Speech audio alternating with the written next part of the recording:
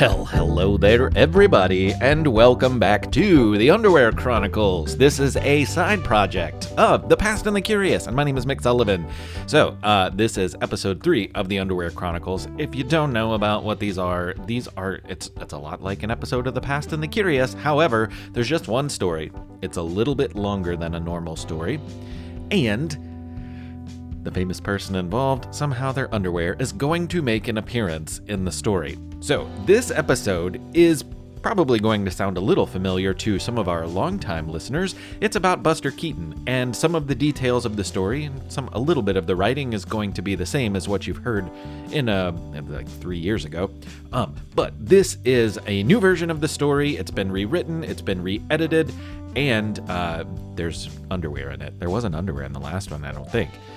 But it's a really fun story about one of my favorite actors, filmmakers, comedians of all time, Buster Keaton and his underwear. Buster Keaton only went to school one day in his life. His dad figured some time in the classroom might be good for the boy, so one day he woke him up early, got him dressed, and sent him on his way. At the end of the day, the youngster came home with a note from the teacher asking that he not return. He was sent home for being too funny. It seems that Buster cared more about making his fellow classmates laugh than listening to his teacher's instructions.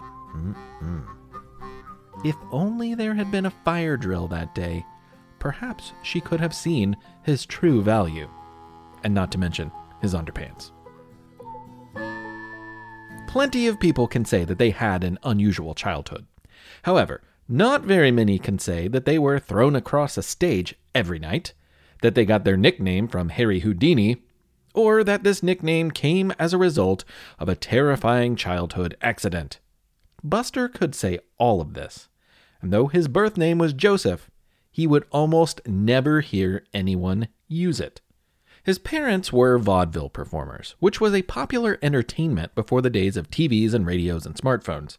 Vaudeville shows included acts of music, comedy, drama, magic, and more, all staged for a live theater audience. When little Joseph was too young for underwear and was making messes in his diapers instead, he was packed along with his parents, who performed with a vaudeville group that included legendary escape artist Harry Houdini. Even as a toddler, Joseph Keaton was a rambunctious and fearless little fellow. One day, he scurried off and found himself staring down a long flight of stairs without batting either one of his big brown baby eyes. His parents were not close enough to react, or didn't really care about the long fall that awaited their child. Either way, they weren't winning any Parent of the Year awards. There was a right way to use steps, and a bunch of wrong ways to use steps. On this day, little Joseph Keaton demonstrated one of the wrong ways. One of the wrongest ways, actually. One by one, top over toes, the poor little guy thumped and thudded his way down every step. To anyone watching, the tumbling toddler probably seemed to move in horrifyingly slow motion. And when he finally came to a merciful rest at the bottom, the boy sat up, looked a little dazed for a moment, and then shook himself back to normal. No tears, no pain, no problem. The adults nearby breathed a sigh of relief. Years later, Keaton said that it was Harry Houdini himself who scooped the fallen boy up off the ground and exclaimed, "That was a real Buster!" It became both a nickname and a way of life. Buster just seemed to have a knack for falling and not getting hurt. As soon as he could walk, he was on stage with his parents, and the comedy act became a family affair. Sure, having him on stage was a way to keep the little squirt out of trouble, but the Keatons also made use of their 3-year-old's natural abilities. Part of the act required him to disobey his father on stage. Luckily, this came naturally to him, as it does for most kids of his age. The other part of the act required him to be picked up and thrown through the air. Gasp! Now, nothing like this would be allowed to happen today, and it certainly shouldn't. But every night when the curtain went up, Buster's dad would heave him across the stage, hurl him out a fake window, even chuck him into the audience. And with a limber body and a straight face, because no one likes it when you laugh at your own jokes. Just kidding. I laugh at mine all the time. The kid just got right back up time and time again. The audience didn't know what to make of it at first. It's certainly shocking to see a kid go sailing across a room. But when he gets back up and asks for more, well, I guess that can be pretty entertaining. Anytime someone inquired with concern about Buster's well-being, he could show that his falls left him with no bumps, no bruises, and no broken bones. He was a natural-born tumbler. Eventually, though, he got a little too heavy for his dad to toss with ease. The smaller the kid, the easier it is to get a good throwing grip. Once a kid gets to be around school age, it can be really hard to keep the proper form needed to launch him into a crowd full of people. They say necessity is the mother of invention, but one could also call it the father of forward motion. Mr. Keaton devised a solution to the whole tossing your growing kid dilemma, and it took the form of something Buster wore underneath his stage suit. Peeking out of a hidden incision in his fancy clothes were a pair of old suitcase handles attached to stout fabric worn underneath the outfit. Now with ease, Papa Keaton could grab those suckers and seriously send his son sailing. Buster flew across vaudeville stages for as long as he reasonably could. But eventually, he got far too heavy for his old man to toss, even with the underwear handles. It was for the best, though, because by the time Buster was a young man, silent films had taken the world by storm.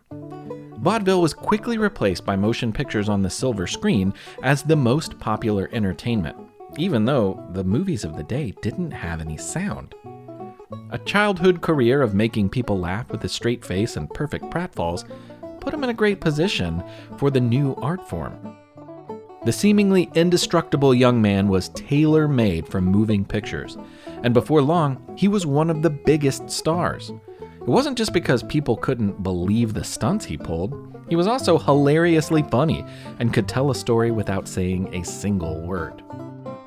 In a movie, more people than ever could watch him risk his neck and then wonder how he never got hurt. Grabbing a hold of a passing car to make a hasty getaway is a terrible idea, but Buster did it. Falling down a flight of stairs is a terrible idea, but Buster did that over and over again, and each of these times it was on purpose. Running inside of a steamboat's moving paddle wheel like a giant hamster is also a terrible idea, but Buster did that too. Theater audiences gasped and laughed, just as he had hoped his fellow classmates would have done on his only day at school all of those years before. Sometimes his stunts were so dangerous that the camera crew couldn't bear to watch. When he arranged for the entire front of a house to fall on him, they simply turned the camera on and walked away. They expected him to be flattened like a pancake, but he was confident in his calculations, and as the dust settled after the incredible collapse, there stood Buster, standing safely in the space of an open window without even a scratch. That falling facade became one of his most famous feats. With acts like this, Buster proved to be so good that he earned more and more control of his movies. He wasn't just a stone-faced star and super stuntman. The little kid who used to get thrown around by his underwear also became his own writer and director, and in 1926, he decided to make his masterpiece. If you think the American Civil War is a strange subject for a silent comedy, you're not alone. Most of the theater audiences at the time did too. The General, as it was known, was not very popular when it was released, but today it is not just considered one of Buster's greatest achievements, but also one of the most important movies ever made. The General also featured the most expensive scene ever shot for a film up until that time. For the cost of $40,000, which is over $500,000 today, Buster engineered an explosive train crash that brought a giant locomotive, from the top of a high wooden bridge to the bottom of a river in a matter of seconds. Special effects were very basic at the time, and CGI was almost a century away, so the ambitious scene had to happen in real life. Of course, you can only destroy a bridge in a real locomotive train once, so they'd only get one shot to get the moment on film. Knowing there was going to be a once-in-a-lifetime spectacle, 4,000 eager spectators came to take their only chance at seeing such a crazy sight. For obvious reasons, the train would need to be empty when it chugged over the bridge, but Buster was a stickler for detail. Inside, the crew placed several dummies with papier-mâché heads to give the appearance of soldiers on board. No one thought to tell the spectators on the banks about the fake bodies, though, so when the train chugged into view, there was growing concern for the men that they thought were still on board. Then, the bridge collapsed in a fantastic display of fire and smoke. The lumbering locomotive tumbled and plunged into the river like a baby Buster heaved into a pool by his father. At this point, excitement gave way to panic for a few in the crowd, as one of the fake heads came floating down the river with no body. A woman screamed in mistaken fear until she passed out. Thunk. Had she or any of the other onlookers stuck around for a few more days, they would have had a very real reason to panic. For the movie's climactic battle scene, Buster hired 500 Oregon National Guard members to play soldiers in the heated contest. Men would run in one direction wearing Union blue uniforms. Then they'd quickly strip down to their undershirts and drawers and put on Confederate gray uniforms and run the other direction, looking like opposing soldiers. Adding to the realistic chaos of the battle, cannons and rifles were fired in all directions. The weapons weren't loaded, but each one was still igniting with very real sparks and flames. Sparks and flames are a terrible match for the dry brush and grass of the Oregon countryside, which is exactly where they were shooting the scene. And a brush fire is exactly what happened. Buster was the kind of guy who came prepared with hoses and tanks of water and a ready crew. Fire didn't come as a total surprise to him, but the speed and intensity of the blaze that popped up, that sure did. In about the same amount of time it took a diapered baby Buster to fall down a flight of stairs, fire spread in all directions. Flames surrounded the extras, the crew, the movie star himself, quickly devouring whatever was in its path. 500 National Guardsmen who had doubled as Union soldiers, tripled as Confederate soldiers, now had to quadruple as firemen.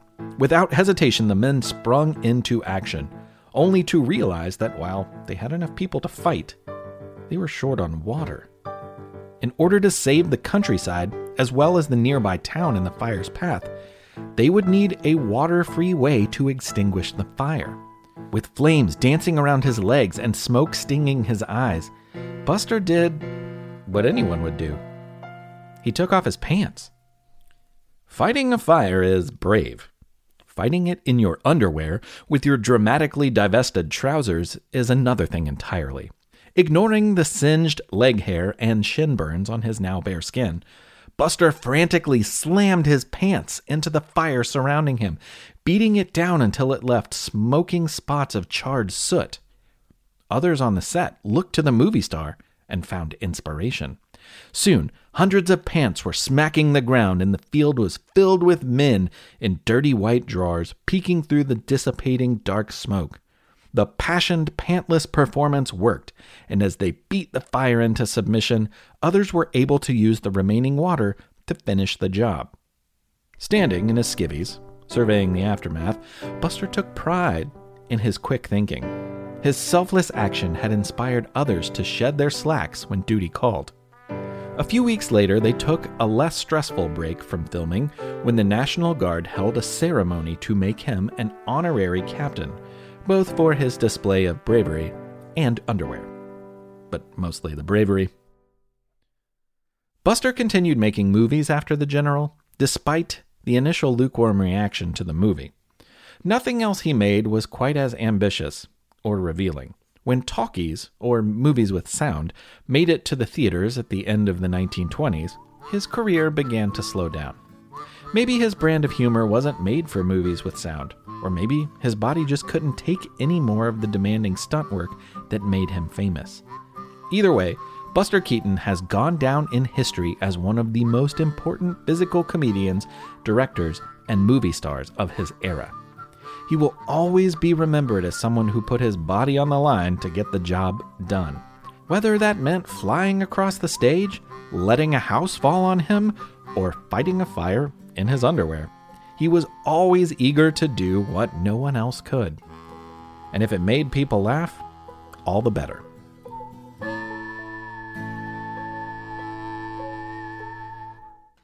Well, okay.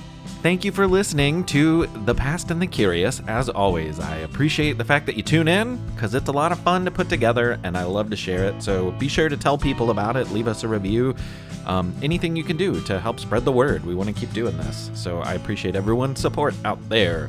And this also brings back a cool memory for me. I don't know, it was probably 8 years ago, maybe.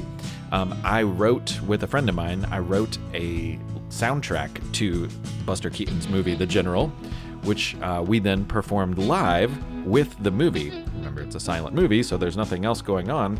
So I was part of a group of 4 musicians, and we performed all of this music that my friend Rob Collier and I had written. Oh, I guess Joey wrote some too.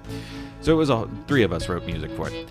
And it was awesome. It was really, really fun, and people really enjoyed it, and we really enjoyed doing it. So maybe someday I'll be able to do something like that again. I don't know, fingers crossed, right? Hope everybody has a good new year. Happy January. Stay healthy, stay warm, and I'll talk to you very soon.